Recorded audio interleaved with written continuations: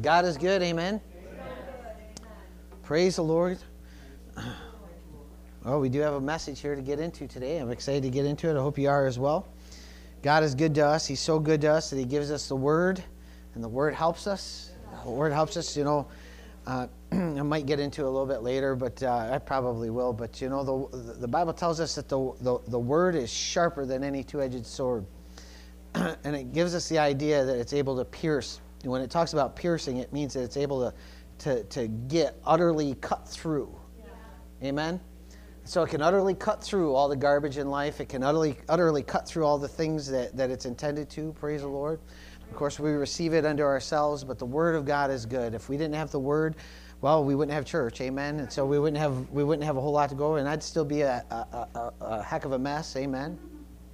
Glory to God. I'm so thankful for the Word of God. It was the Word of God that changed my life. Of course, it was delivered through a minister, and I'm so thankful for my pastor. I'm so thankful for the things that he imparted into me over the years, but truly it was the Word of God. It was him being obedient to the Spirit and preaching the Word of God that was a change and a help to my life. Amen? And you can't really equate it to any other thing. That's why it's so important to be where God would have you, because if you're where God will have you, it doesn't matter where God has you as long as you know where God has you. Amen? And once you know where God has you, I just wouldn't let go of that too quickly. Amen? A lot of people, sometimes they don't even know how they got here. They don't even know why they're here. They don't even know why they showed up. But I'm telling you that there's a reason that you're here. Amen? Praise the Lord. Now, if you think that you need to be somewhere else, that's fine. Be somewhere else. Just be faithful to wherever God has you. Because if you're faithful, what do I mean by that? I mean, just as much as you have today, give into that thing. Amen? As much as you have to pour into that, whatever it is, wherever it is, be all in. Amen? Because when you're all into what God wants to do, He'll be all into you. Amen? He'll be all into your life. He'll help you. He'll guide you. It's stability. It's through stability and being planted. There are the things that bless us. Glory to God. God just wants to help us. Amen? And that's why we have church, is because we just want to get people helped. And the more that I look around, the more that I see places that need a good local church. Glory to God. So I'm so thankful that God has placed one in our midst. I'm so thankful that He's placed many in our midst. I'm so thankful that we, a lot of times we can even have choices. Sometimes people even have choices. It's like, wow, to even have a choice. There's some people have no choice. They don't have any good church at all. We actually have friends that in the areas that they live there all their life, and they have no churches, no churches. I mean, they have churches, but just not churches that teach well. Just churches that don't really give the word, and they tell us all the time, they're like, come start a church in our area. We'll be there with you. Amen. And it's like, of course, I've mentioned that before, and sometimes it's tempting, but it's really important to be where God has called you to be. Amen. Glory to God. And what I mean be there is like when you connect to something, it's not just showing up, because just showing up doesn't matter either, but it's how we show up and getting all that God has for us. Praise the Lord. Well, today's message is called "What Will You Do?" Amen. And this come out of this comes out of it's a kind of a deep study that I've been in. I've been in a real in-depth study of Hebrews. Now, I've only gotten through the 4th chapter so far. I spent all week getting there. So if that can tell you how deep it is, and then I've spent many hours in studying it out.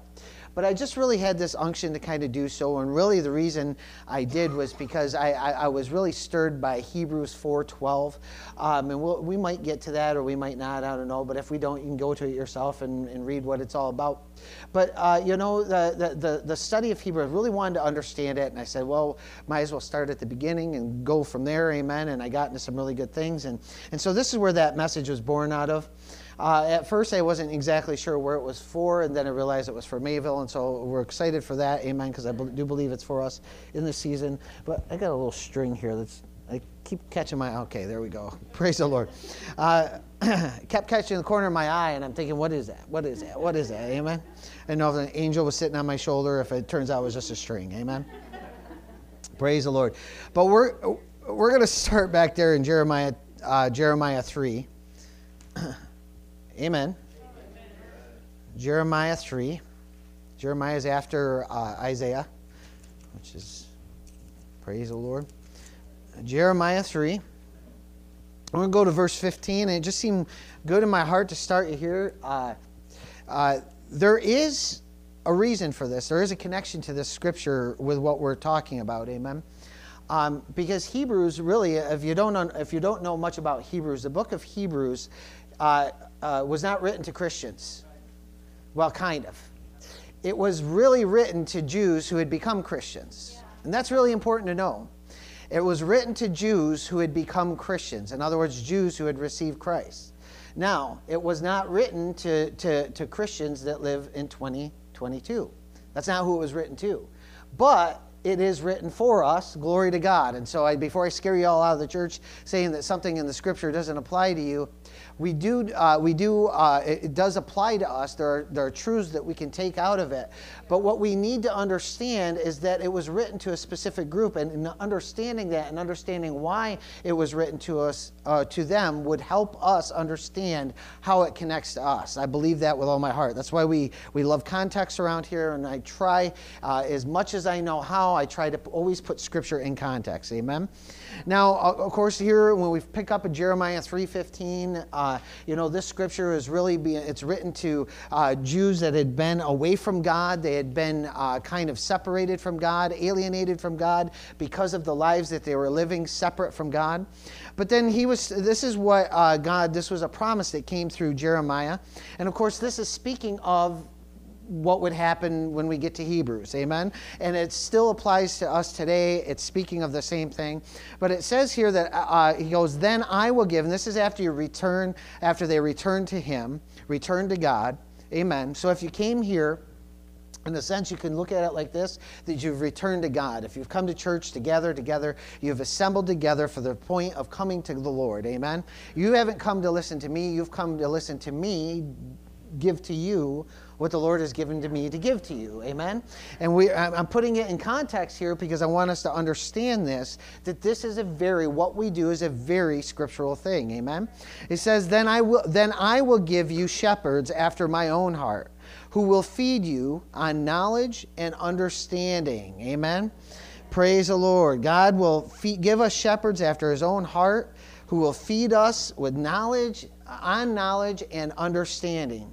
And so how are we fed? We are fed on knowledge and understanding. It's getting the knowledge and wisdom. It's the ability to understand, the ability to know what to do, the ability to follow after God, the ability to get into his graces, the ability to walk his plan out for your life. There's so much emphasis in the Bible about knowing. And I am a very big proponent of knowing. Glory to God. When I was raised in church, I was raised by I would go to a church with my grandparents, and in that church, there was people that certainly loved people and loved the Lord. They weren't perfect people, but there wasn't a real strong teaching of the Word there. Amen? And one of the things that I never was really able to combat when I was in the world was this idea that church people, people would always present this as church people are just kind of dumb people. They just kind of fall in line. They're just kind of brainwashed or whatever. They don't think for themselves. And this could not actually, did you know that it is actually a sin to be a dumb Christian? Yeah. Praise the Lord. Being a dumb Christian is a choice that we make. We can choose to be dumb or ignorant, or we can choose to be intelligent as a Christian. Glory to God.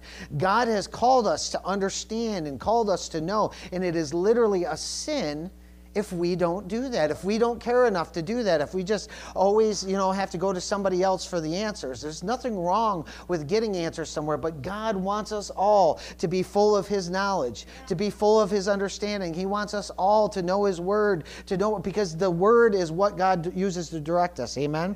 And this is why he said, I will give you shepherds after my own heart. In other words, I will put my heart in these shepherds, and they will have a desire to feed you the way that I want to feed you.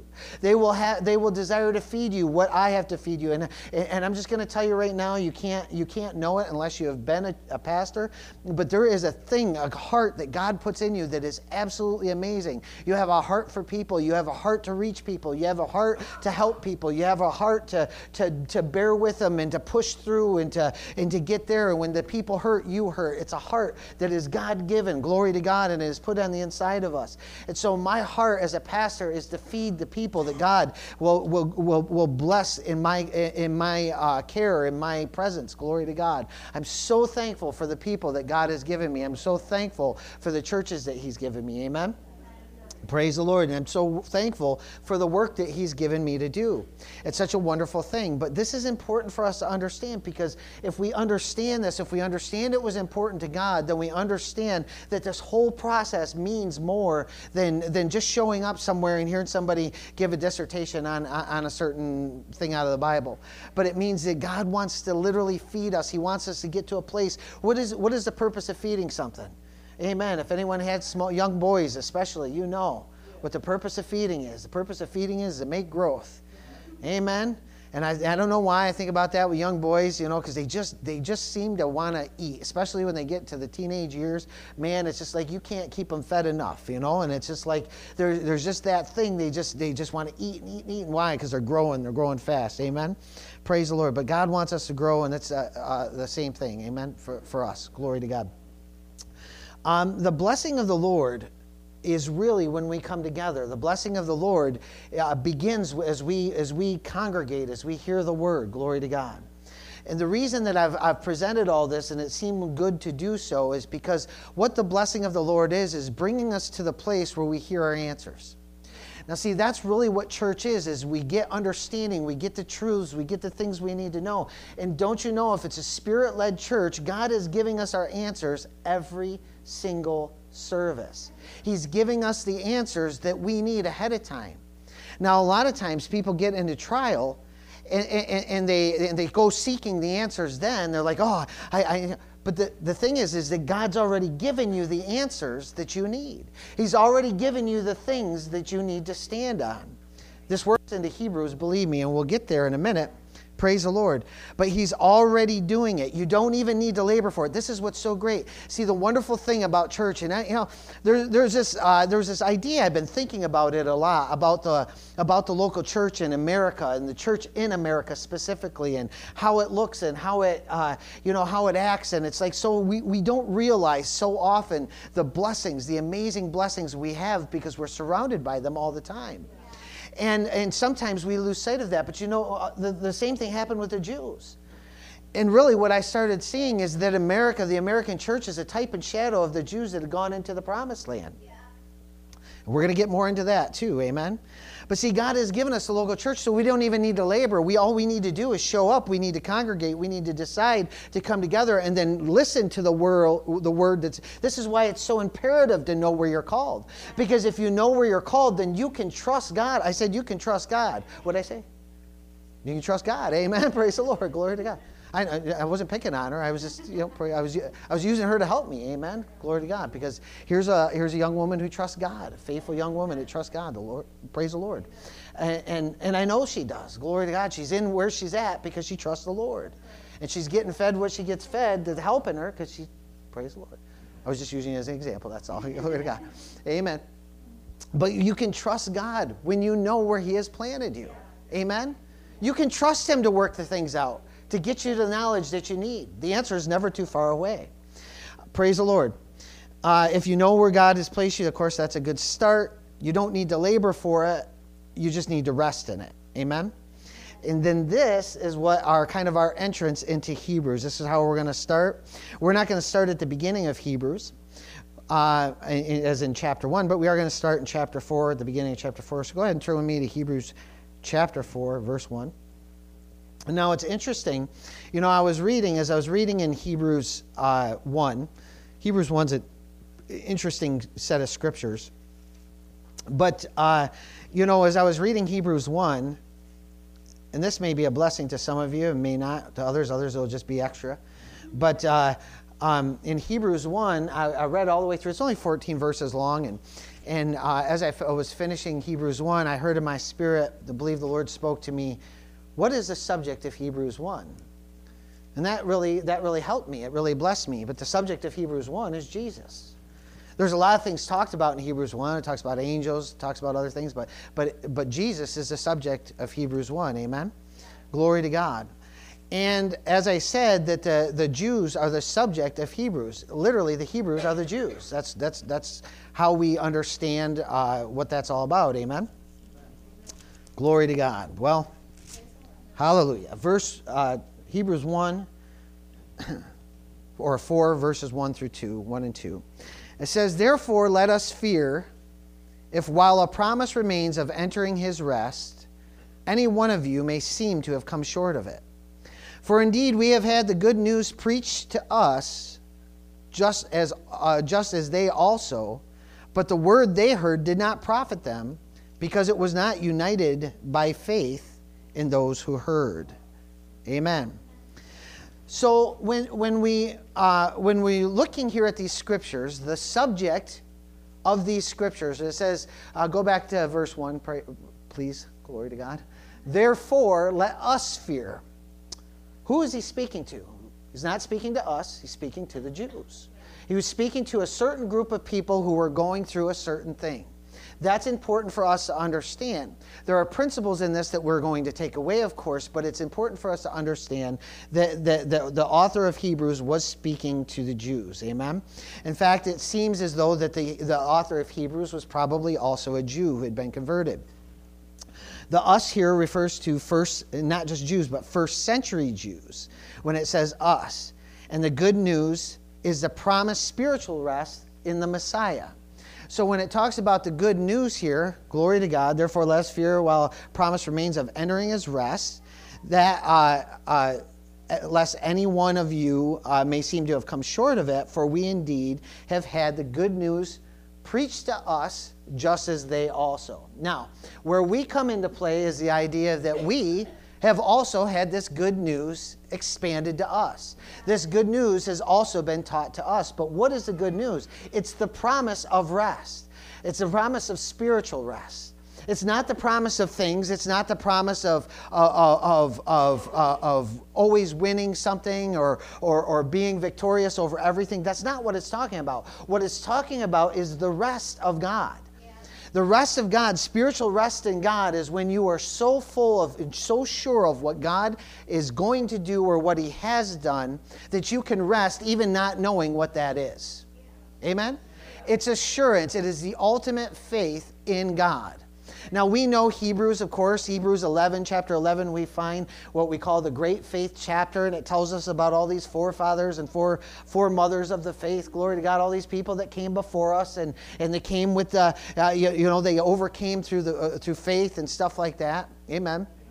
And so a lot of times when we think of Hebrews, we think of faith, and we should think of faith.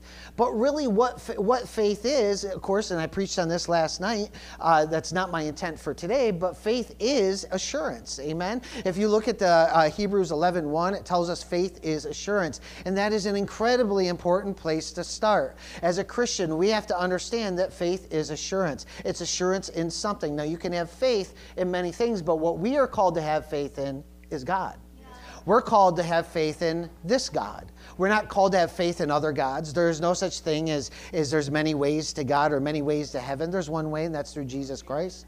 Glory to God. He paid the way because there is nobody else who could pay the way.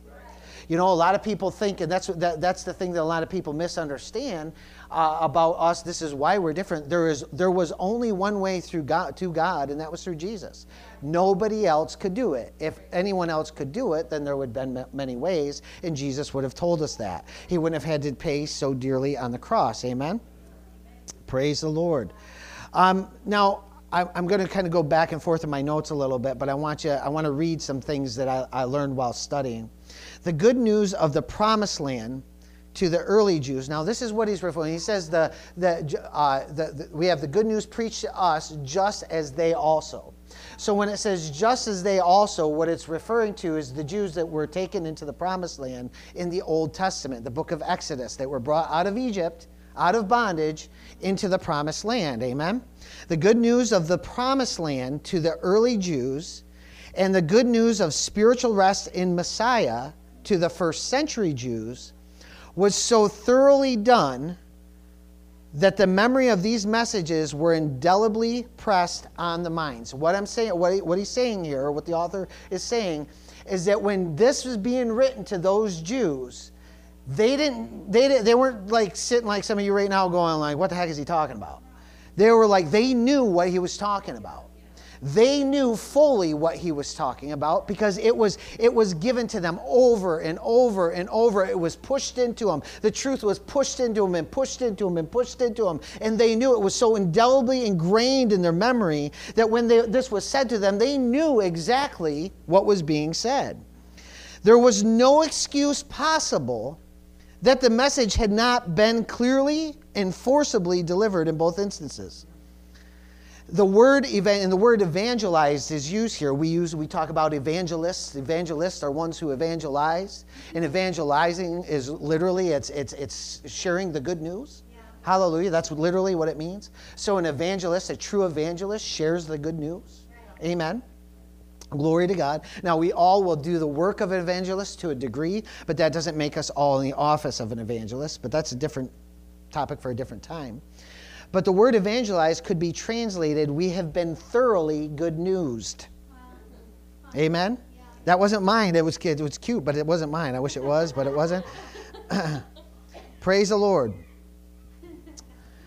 You know, and the reason that this was speaking so much to my heart is because as I'm reading and studying this, one of the things that I've just been like, about America. I've been thinking about America, right? America, the church in America, the United States, and I'm thinking like, why are we not seeing breakthrough more? Why are we not seeing it individually? Why are we not seeing these great outpourings? Why are we not seeing these things? And then when I read about these Jews who had been thoroughly good newsed, and then I think about America, I think, how different are we? You got a church on every corner that preaches the good news of Jesus Christ, that he died for our sins, that we should have faith. We have a church everywhere you go. You can't go to even a small town without 4 or 5 churches. Sometimes they're old dead churches, but they're still there. It's always a reminder that the good news has been preached. It's been all over this land. It's been out there. And I'm thinking, man, I have thought we have preached about overcoming, and we have preached about overcoming, and we have preached about overcoming. So why don't people overcome? Where are we missing it? Where is the thing? And then God led me to this place in Scripture, and it became utterly clear where we've missed it. Let's go back up to verse 1. Therefore, let us fear, while a promise remains of entering his rest. And while a promise remains of entering his rest, if any one of you may seem to have come short of it. For indeed we have the good news preached to us, just as they also, but the word they heard did not profit them, because it was not united by faith in those who heard. You can get the direction. You know, I don't know why I think of it, because probably I like baked goods, so I think about it like a lot, baking, even though I don't bake.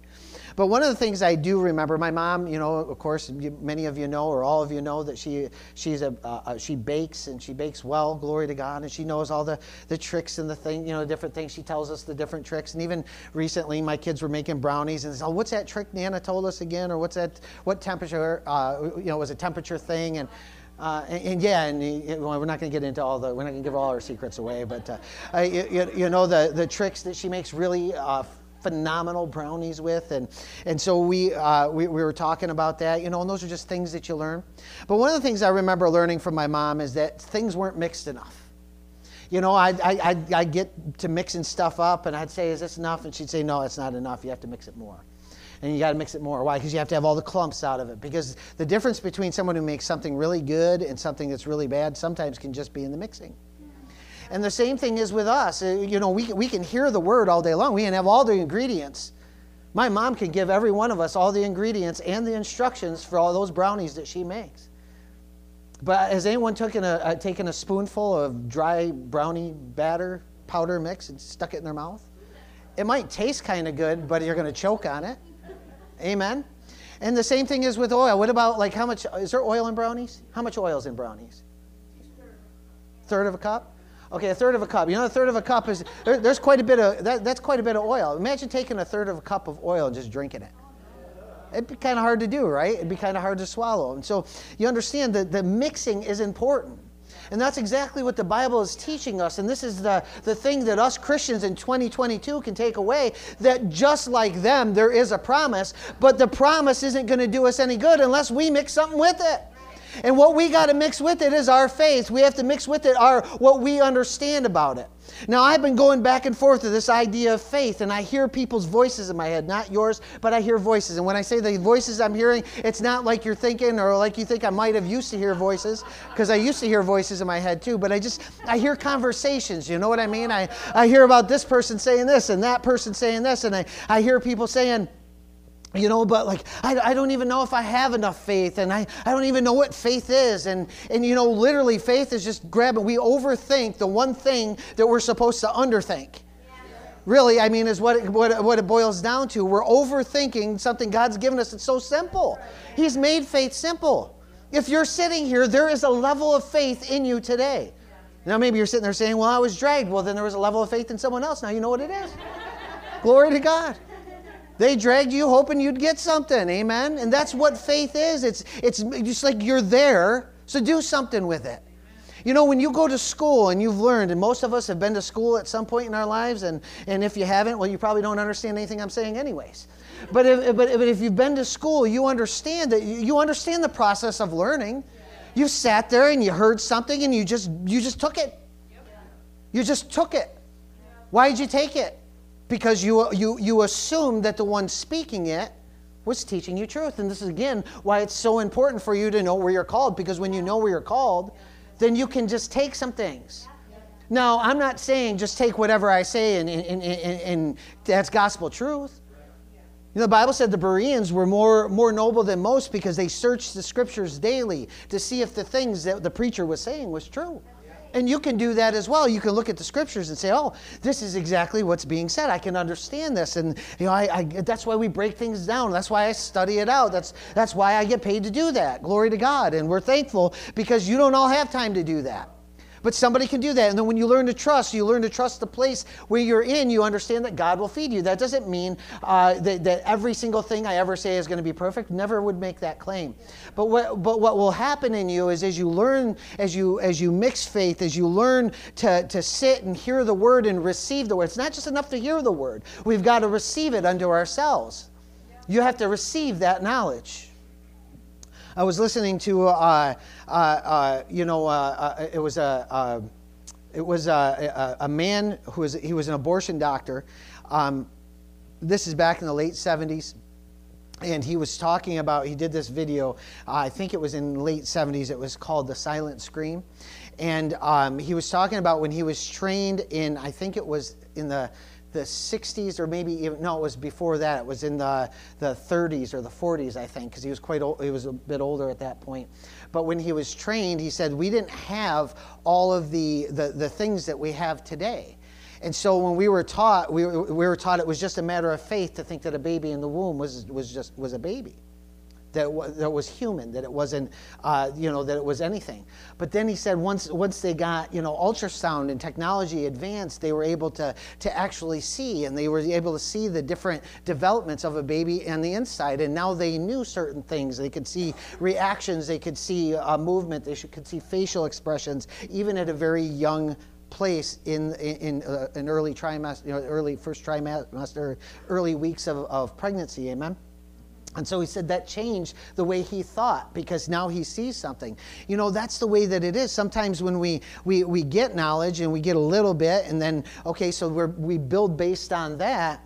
But as we grow, as we learn, and as things progress, we can learn more about those things. And the same thing is true with the Word of God, amen? And so none of us have arrived yet, and we don't need to have arrived, but God needs us to mix faith with what we hear.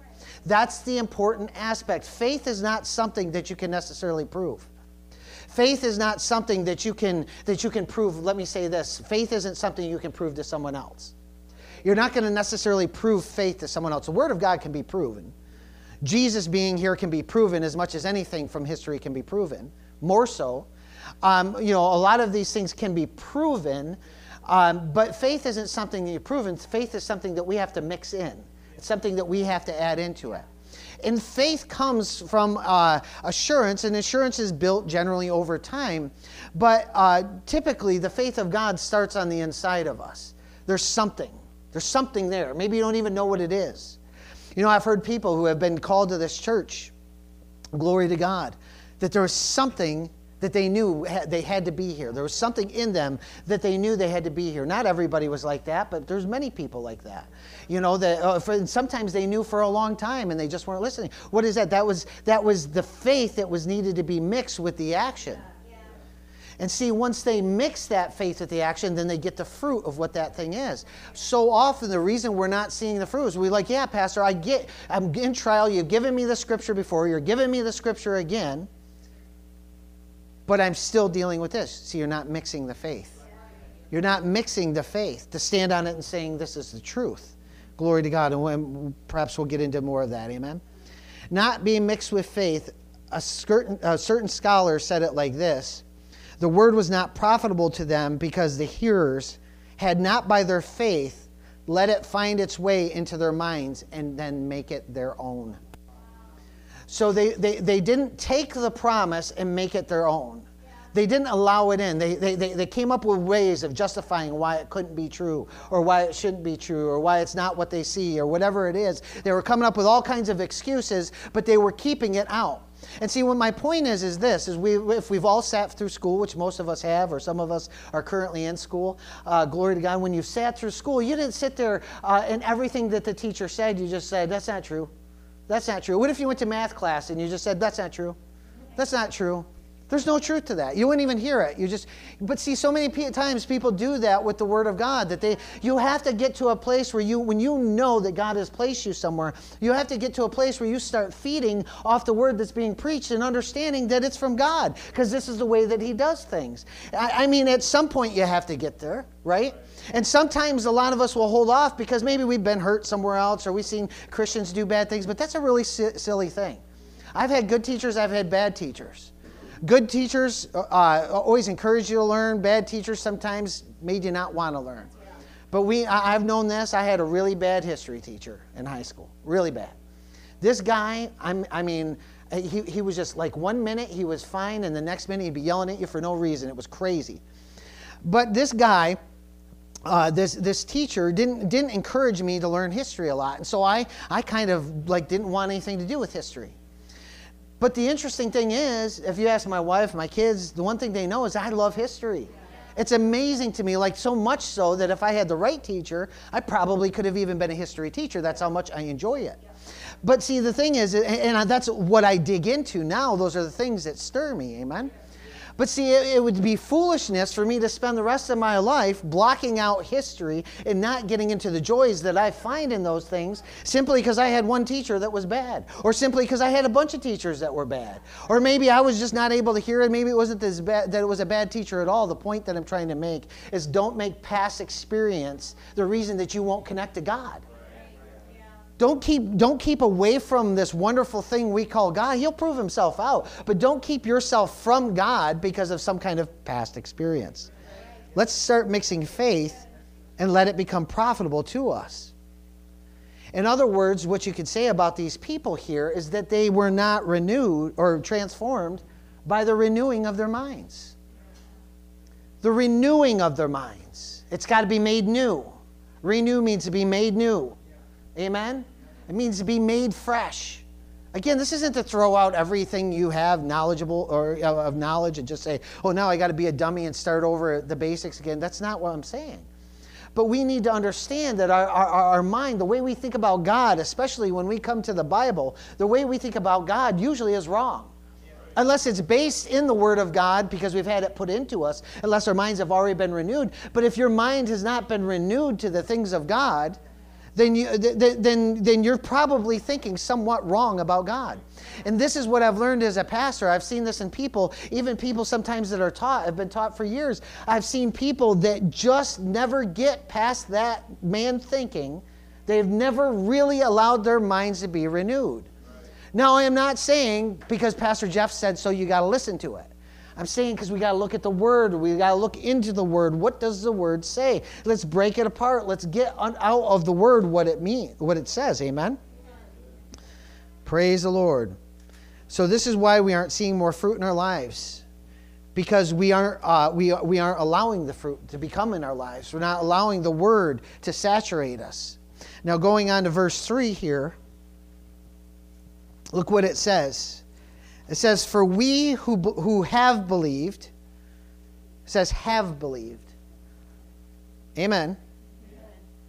I don't know because I don't know if I looked it up earlier this week or not, but I'm pretty sure that's the same word have that when Jesus said have faith in God. Yeah. Amen? You could probably verify it for me. Just tell me what the word is. I can tell you. Praise the Lord. Those who have believed enter that rest. So if you're not entering the rest of God, then you haven't believed. That's all there is to it. So what do you need then in order to believe? You need to hear the word on believing of the rest, and you need to enter into it. Is that the word echo? It doesn't allow you to look? Oh, okay. Oh, praise the Lord. But at any rate, those who have believed, they've already done so. Of course, the word believed, we see that with the past tense. Enter in the rest, just as he had said, as I swore in my wrath, they shall not enter my rest. Although his works were finished from the foundation of the world. This is so incredibly important. What God is going to do, anything that God is going to do, anything that God has promised, is in God's mind is already done. It was finished before the world even started. Before your trial even had a name, before it even had a place, before it was even a thing. Before you existed, before your ancestors existed. Before Adam and Eve existed, glory to God. Before the mountains were formed, glory to God. Before the seas were laid, before everything was set up and working just right, back then, from the foundation of the world, that's when all of this was already settled in God's mind. God had taken care of, he had saw your rest way back then. And what the Bible is the Bible is an account of God trying to lead his people constantly and continually into that rest. That's what it is. The rest is in Jesus Christ. The rest is where we can, we got Jesus, now we know that that's good. We know that we're good. We know that we can that's a good place where we can relax. Amen? Praise the Lord. What will you do with it? The problem is not that we haven't heard. The problem is that we haven't seen. The problem is that we bring excuses. The problem is that we haven't brought our faith. This was the same issue that the Jews, the Israelites, as they came out of Egypt and went to the promised land, God miraculously brought them out. He brought them to the promised land. And the very reason they didn't enter is the very reason we won't enter today. The very reason that we won't trust. I just won't do it. I just can't do it. I just can't let go of me. That's exactly what they did.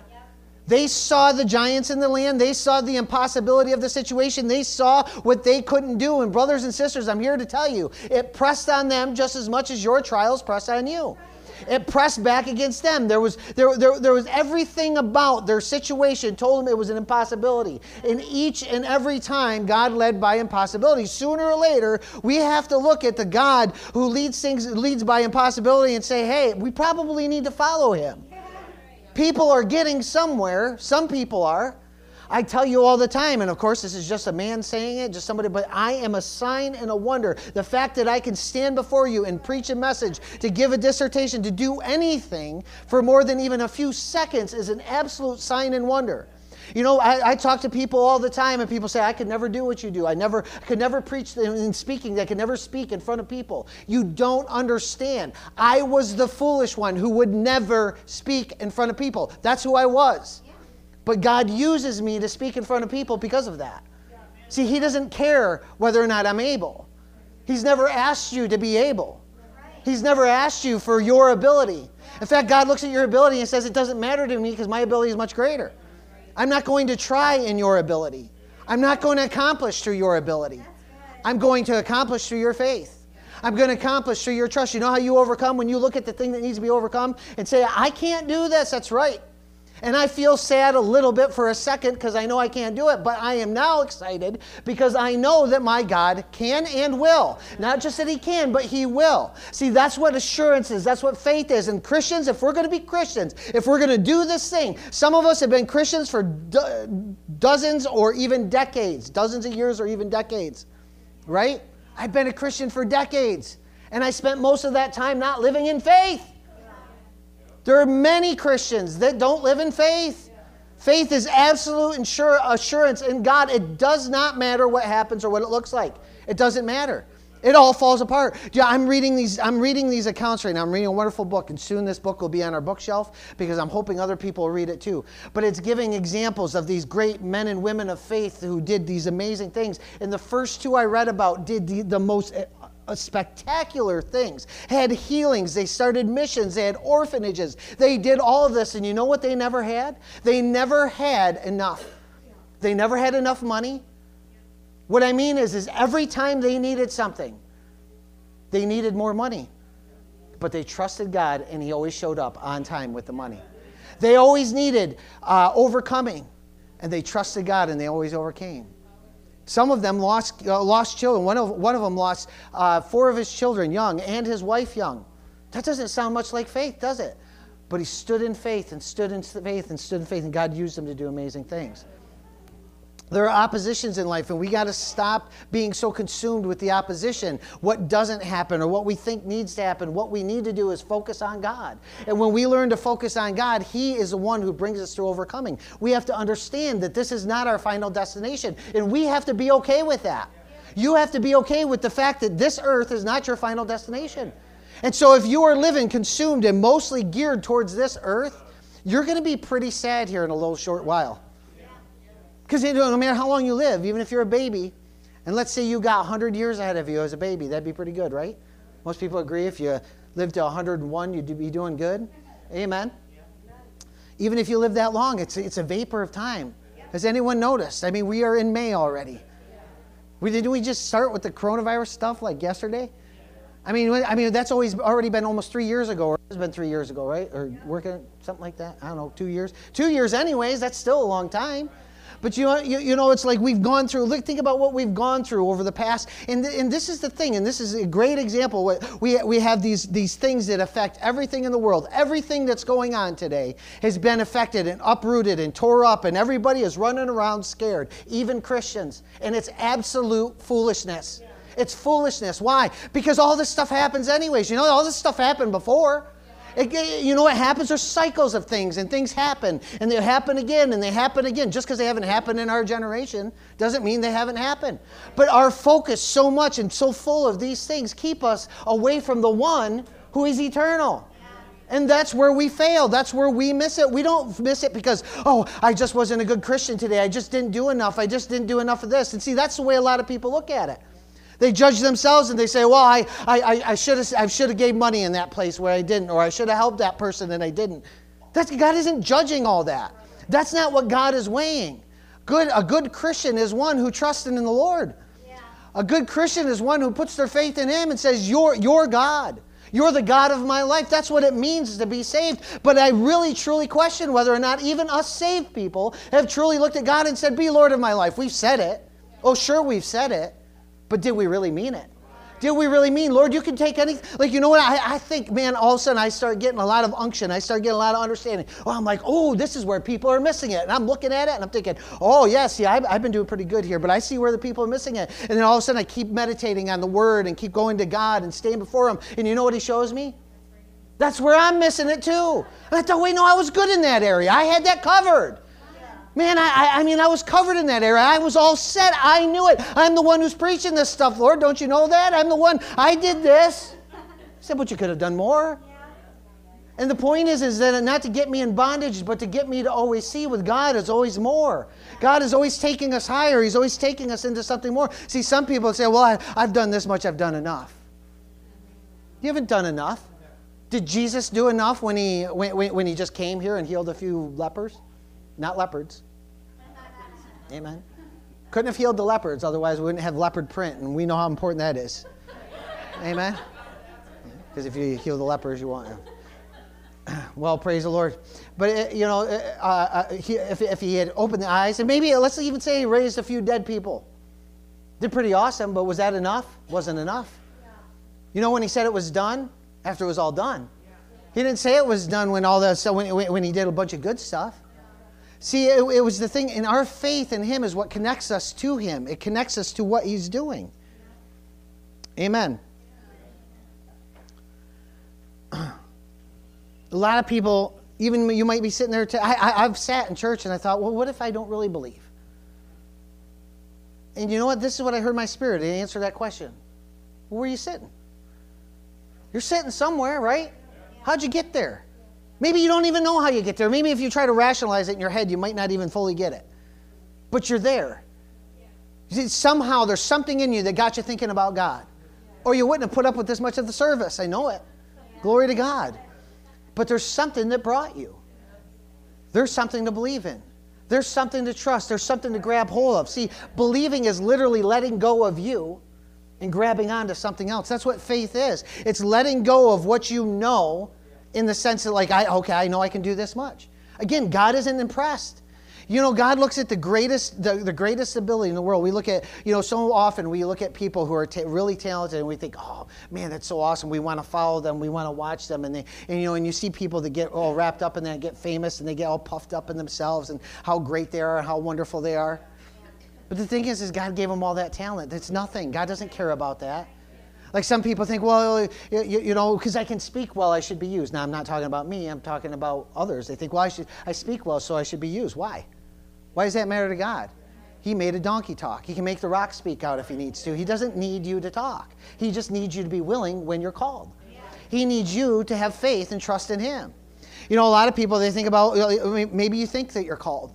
Maybe you have that on the inside of you. There's a calling of something on the inside of you. And you think there's great. I'm going to help you with something right now. Let God bring it out. He'll bring it out in the right time. You're faithful to follow him. He'll bring it out. That's all I know. God is not unfaithful. He is faithful. He's thoroughly faithful. Well, I don't know about that. Well, see, you're not in faith then. And you'll never get there. See, because that's the truth. The other side of the truth is that if you stay out of faith, you can't access what God has for you. It's through faith that we get in. That faith is the trusting. It's the assurance in God. How do we know this is true? Because he did it with the first Jews. Then he did it with the second set of Jews. And now he's saying it goes for you too. Amen? Praise God. Turn with me to Mark 9. Praise the Lord. Do we mix it with faith? Thoroughly mixed with faith. Well, I mixed a little bit of faith. Well, think about that brownie again. You want the brownie thoroughly mixed, don't you? Well, God wants your faith thoroughly mixed. He doesn't want it partially mixed. He doesn't want it being crumbly in some areas. He wants to be firmly set. Now, God doesn't like the edge brownies. He only likes the internal brownies. What's that? You like the edge brownies. Yeah. Well, there you go. You guys can form a club now. You know what? The club is called We Don't Know Nothing About Brownies Club. The edge brownies. Who likes the edge brownie? You got to get the middle brownie. The middle. Okay, Mark 9:22. Now I'm thinking about brownies. Anyone make brownies today? Please tell me yes. We can't even have brownies on Mother's Day. What kind of church is this? You can't have brownies on Mother's Day. You give them flowers. You should be giving them. Father's Day. We'll have brownies on Father's Day. Amen. Praise God. Hallelujah. Mark 9:22. Of course, this was when Jesus had brought, this man had brought his child to Jesus, or to the disciples. They couldn't cast the demon out, and then so he comes to Jesus. And it says here, it has often thrown him. The guy's explaining it to the Lord. He says, "It has often thrown him into the fire, and into the water to destroy him. But if you can do anything, take pity on us and help us."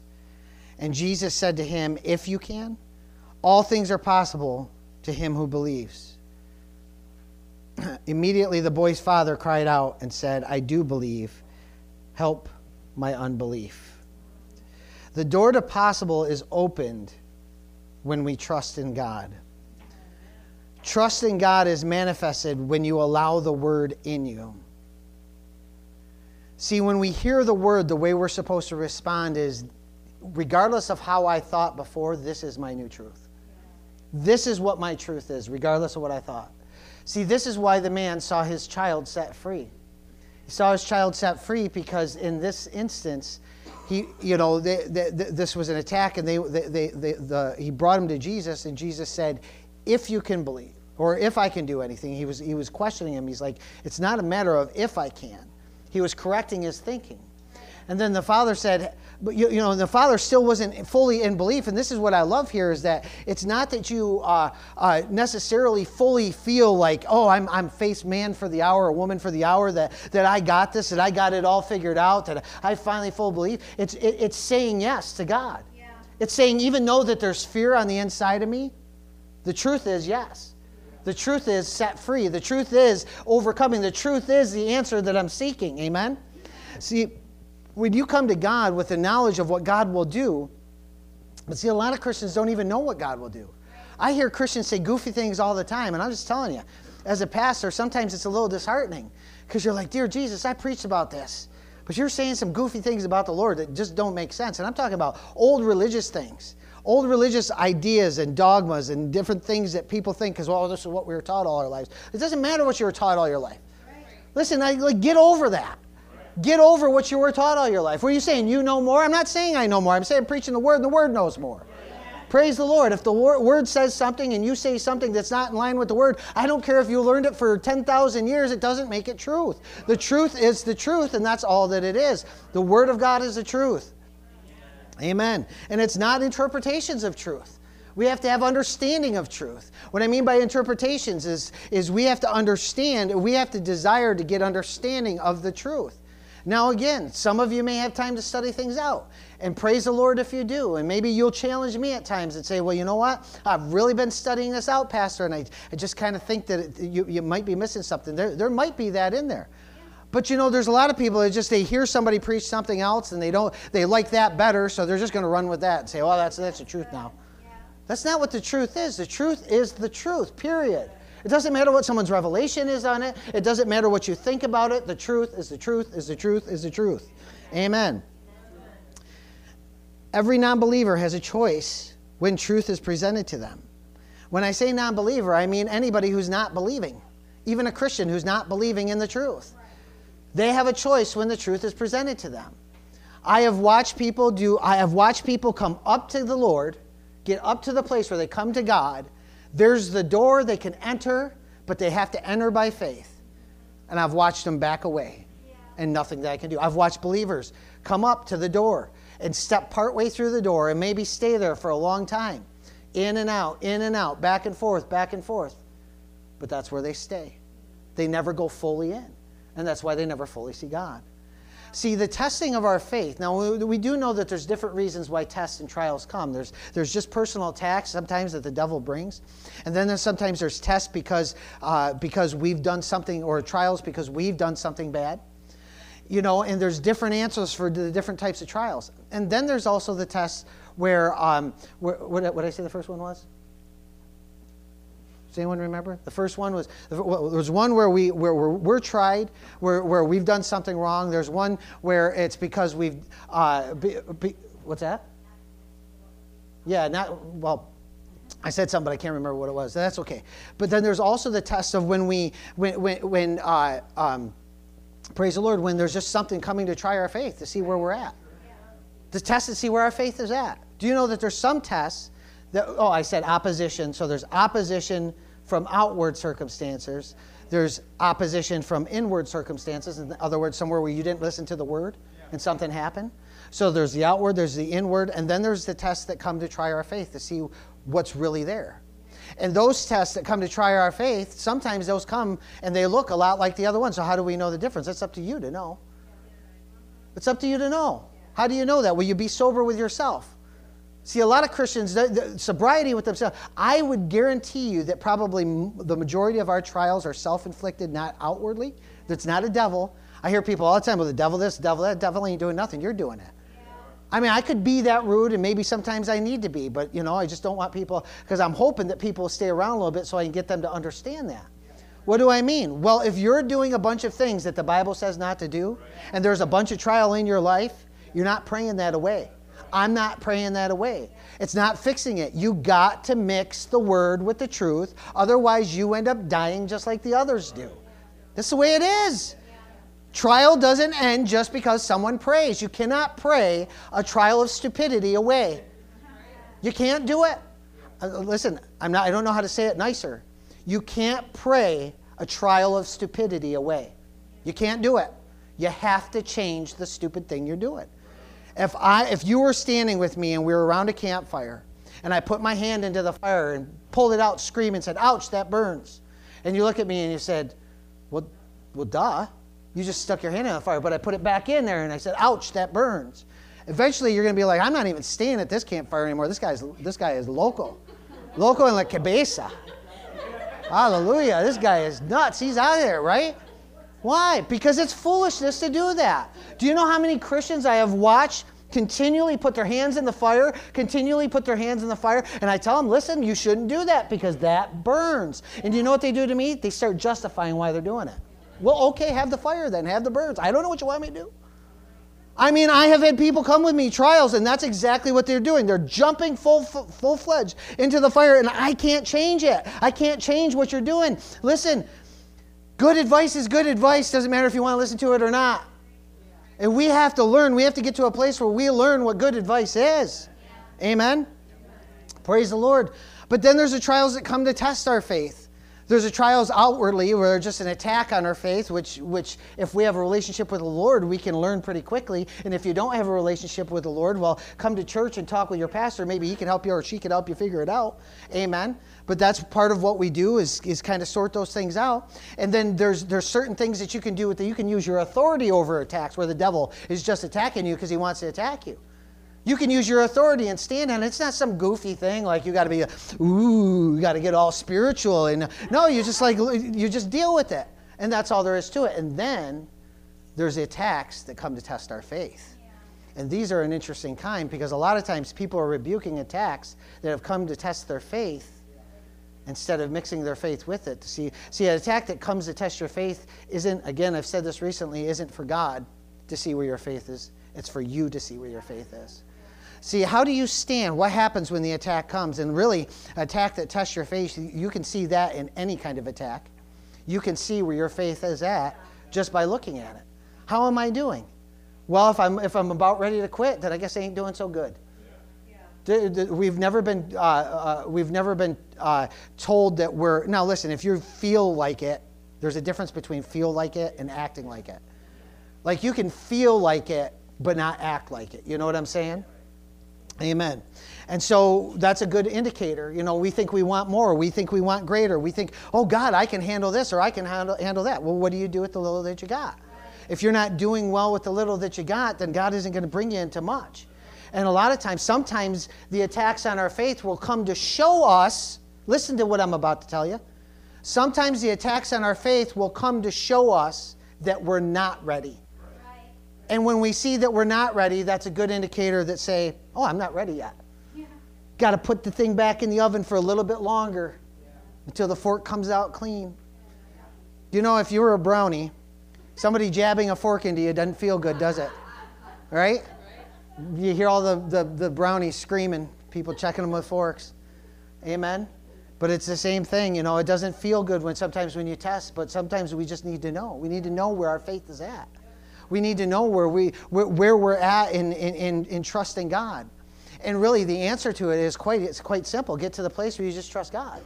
What do I need to work on to trust God? Yeah. You know, a lot of times we give people scriptures like a lot of times when you've gone through trial, many of you have gotten them from us. Philippians 4, verses 6 going on through verse 9, I think, is usually the scriptures we give. Why do we give these scriptures? Because these scriptures are a help to get out of every trial. Rejoice in the Lord. Wait patiently on Him. Glory to God. This is what we do. We do so with thanksgiving. But see, you don't hear that coming out of somebody who's in trial. They talk about how big the devil is. I mean, I could give you, I mean, if I had $1 for every time somebody told me how big the devil is, or how much he's attacking, or how effective he's being, if I had $1 for every time, I would pay off this church building probably Corey one too. Just telling you the truth. What? We know the devil, like, performs.